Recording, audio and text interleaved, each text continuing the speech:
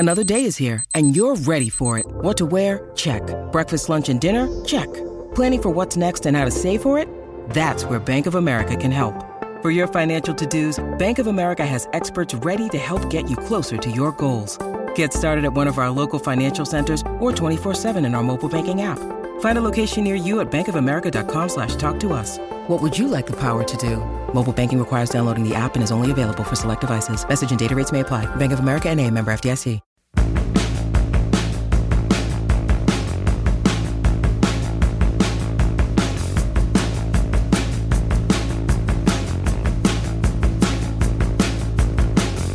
Well, hello, I am Matt Williamson. This episode is brought to you by Live Casino. You know what time it is? It's time for football and time to jump into the action at FanDuel Sportsbook and lounge at Live Casino.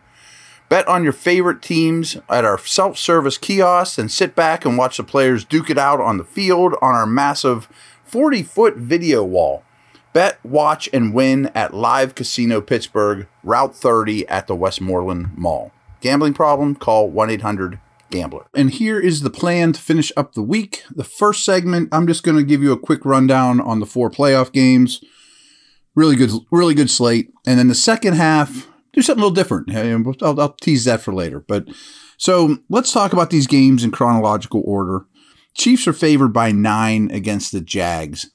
And there's great familiarity between these head coaches. I really like the direction the Jags are going. I absolutely think Lawrence is much closer to the second half Lawrence than the first half Lawrence. I don't think the Chiefs will force him into looking, overwhelmed, throwing picks left and right. I just think that you give Andy Reid a week off, it goes a long way. I mean, his records after a bye are tremendous. Been scouting the Jags now for 2 weeks, the Chargers for the first week. I mean, that's how that works. You get your advanced scouts on both those. And a key here to me is, can the Jags pressure and control Mahomes in the pocket with just their front 4? I lean towards yes, but Kansas City's offensive line is really good. And as a whole, the Jags' pass defense very much scares me. I mean, even without a Tyreek Hill out there, Mahomes is playing, frankly, much better than any other player on the planet right now. Rested. I think Chris Jones, who's phenomenal. It really causes problems for the interior of that Jags line. And I think you're just kind of in over your head a little bit here if you're the Jags. I mean, they've essentially played 2 playoff games. This will be their 3rd one in a row. This one on the road in Kansas City. Brutal situation. Just a really young, promising team, but I'm stressing young there. I mean, the Chiefs have been there, done it. I think they win this thing by double digits. Not easily. I don't think it's a non-competitive game. But boy, Kansas City, you don't listen to me for this. You guys all know this. But I really thought after the wild card round that the bye week, especially in the AFC, was really crucial because I lost a little bit of faith in Cincinnati. I lost a little bit of faith in Buffalo. We'll talk about that game in a minute, while the Chiefs could just kind of sit back and lick their wounds and get healthier. And I'm sure the Kelseys of the world are appreciating that a great deal. I just think this is kind of walking into a buzzsaw for the Jags.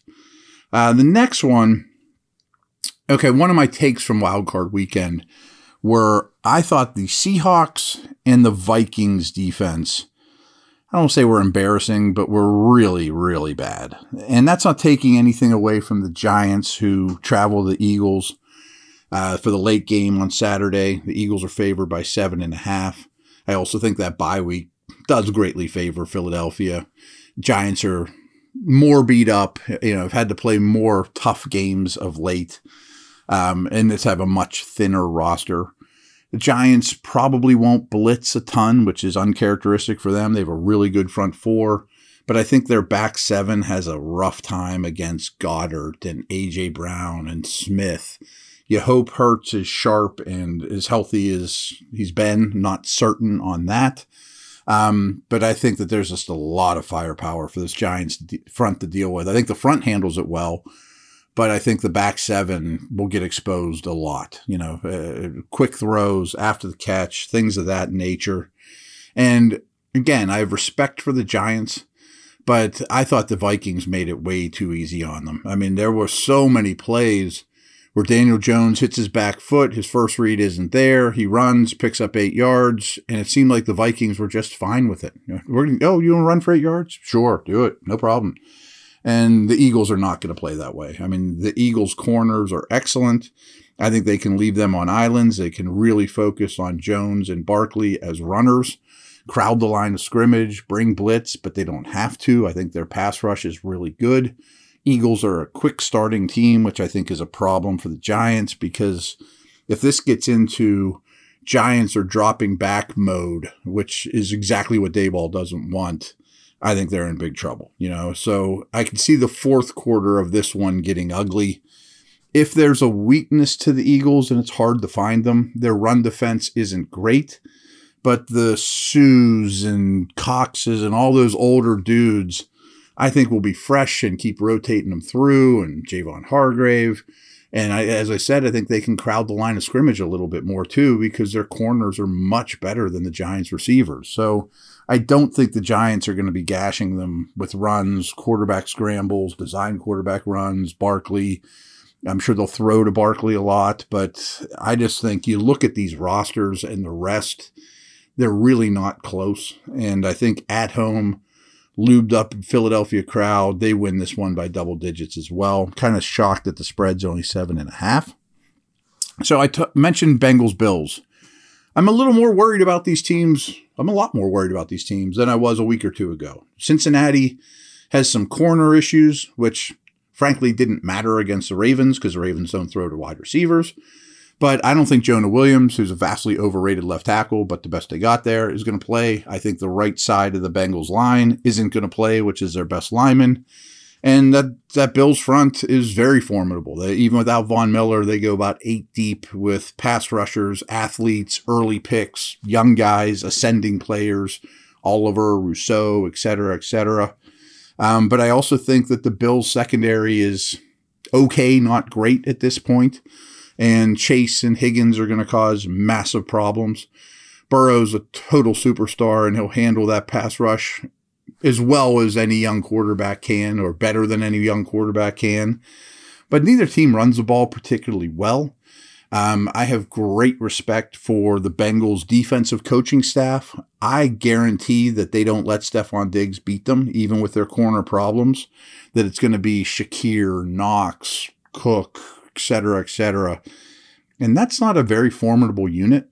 I also think the Bills' offensive line, this doesn't get talked about enough, is very average, like well below the Steelers, to be honest with you, like is a problem. It's, it's not awful, but it's below average. And that Bengals front is really good. I don't think the Bills will run the ball well. I mean, Allen may have rushing yards, but I don't think conventionally they'll run the ball well.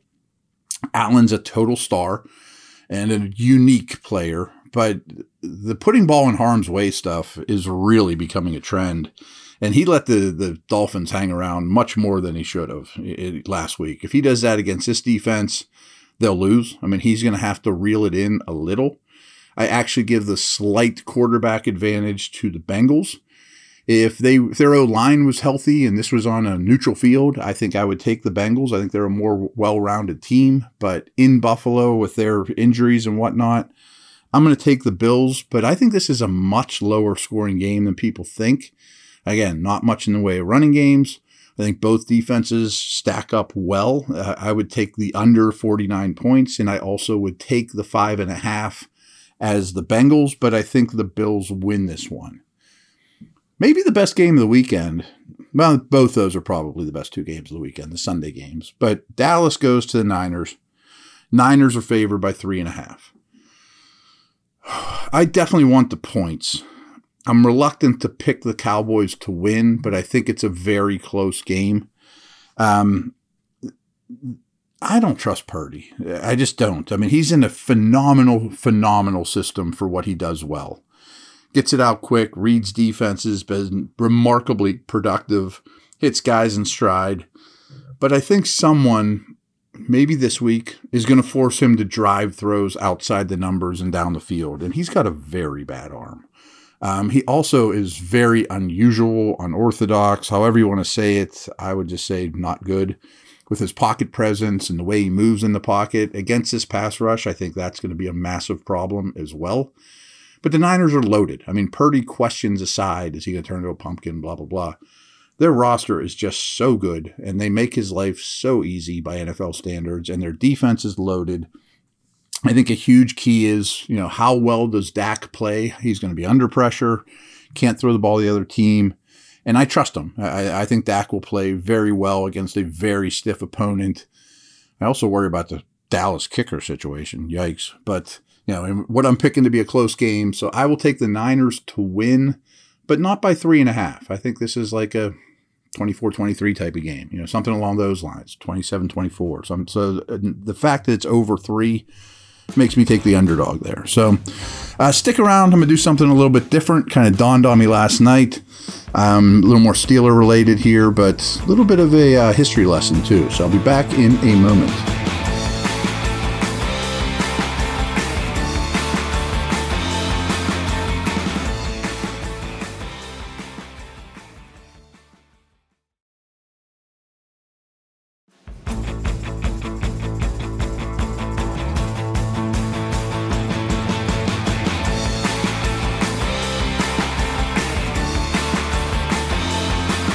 So, wife goes to bed last night, and I'm sitting there watching TV as usual.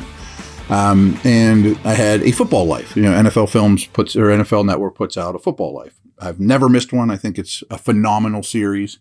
There's a lot of Steeler ones out there. If you've never looked at it, please look into a football life, and there'll be a football life, Franco Harris, a football life, Immaculate Reception, both of which were recent. Immaculate Reception was 1972, as you know, 50-year history of that. But what people around here forget is in 1972 was the undefeated Dolphins. And that also was its 50th anniversary and the only team ever to be an undefeated football team, as I'm sure most of you know. That was a year before I was born, so I wasn't exactly in my scouting prime. I was born on 1973. But last night's football life was all about the 72 Dolphins. And because the Immaculate Reception got so much credit, you probably realize this, but I didn't realize it to this degree. Steelers beat the Raiders, Immaculate Reception, 1972. They're a budding young, playoff team. They're not household names yet. They're really young. Some of the stars on the team aren't even there yet for the Super Bowl run in 1972. But strangely, because this is obviously told through the Dolphins' eyes, who were undefeated. They had to come to Pittsburgh for the AFC Championship game. Why on earth was that game in Pittsburgh and not Miami? Well, the rules were different then. They switched the home field based on division. Like, this year the North's going to get it. This year the South's going to get it, which is so dumb to me. And Zonka and those guys all said the same thing. They're like, we were undefeated. We had to go on the road for the AFC Championship game in the cold. I guess they would have gone to Oakland had the Raiders win. So the Immaculate Reception did not make the Dolphins happy. And so they talked about that game a lot. And I urge you to check that out, even if you just want to watch that part. You don't care about all the Dolphin stuff. Because at this point in 1972, Chuck Noll is a new coach, basically, but he's a Shula disciple. So the Dolphins are like, we hated this matchup. They play exactly like we do. They have this young defense that at that point wasn't loaded with future Hall of Famers. You don't know that yet. And Miami had a great no-name defense. Don't make mistakes, extremely well coached. So they hated this matchup in the cold. They're thinking the whole time, why aren't we hosting this game? We're undefeated. And Bob Greasy's their star quarterback, but he's fighting injuries. I think it was the reason. So Earl Morrall starts the game, and he gets pulled at halftime because he's doing nothing against a great Steeler defense. And Greasy replaces him at halftime. Comes and they win the game. They're the better team. They're further along in their development than the Steelers at that point. But even the guys there were saying, that they're interviewing, are saying, we'd lose this game if Earl Morrall doesn't get pulled. But here's what I'm going with this. And this relates to this year's Steelers. Can you imagine how much Noll, Bradshaw, the young 1972 Steelers learned from this game? An undefeated team comes to your place playing a very similar style with a really good defense, game manager quarterback, run the ball with a three-headed attack, and you get this valuable playoff experience against what goes on to be the only team that's never lost a game in an entire year, 17-0. And how many times do you think Noel watched that tape over and over? And my point is to learn how to win. And he's probably looking at the Dolphins' no-name defense going, we play similar, but I got Mel Blount. They don't have a Mel Blount. I got Joe Green. They don't have a Joe Green. It had to help and shape the Steelers' blueprint of the 70s so much. To sum it up, again, I'm not comparing the 2022 Kenny Pickett-led Steelers to the 72 Steelers that were about to win 4 out of 6 Super Bowls. But, and I'm sure the 72 team was much further along than this year's Steelers teams. But this is why you want to go to the playoffs, folks. I mean, this is why tanking is never a good idea, in my opinion. Maybe it didn't belong in this year, but boy, this team would have learned something going to Buffalo last week. Even if you get your doors blown off, you understand playoff football, and you look at the Bills and they go on to win the Super Bowl, and you're like, okay, you learn how to win. You learn how to win from great opponents. And just watching that football life last night, I thought, man, how amazing of an opportunity, although in defeat, was it for the 72 Steelers who shocked the world the week before with the Immaculate Reception. They're playing with house money, and they play this team tough. That's a historically good team with a very similar style, a very similar coach, and go, we can do this, and I think that springboards them as much as the actual play of the Immaculate Reception. Just my hunch, we'll never know that answer. But I just thought that was interesting and kind of tied into this team as well. Everyone have a great weekend. I'll be back next week to do more of the same. See you.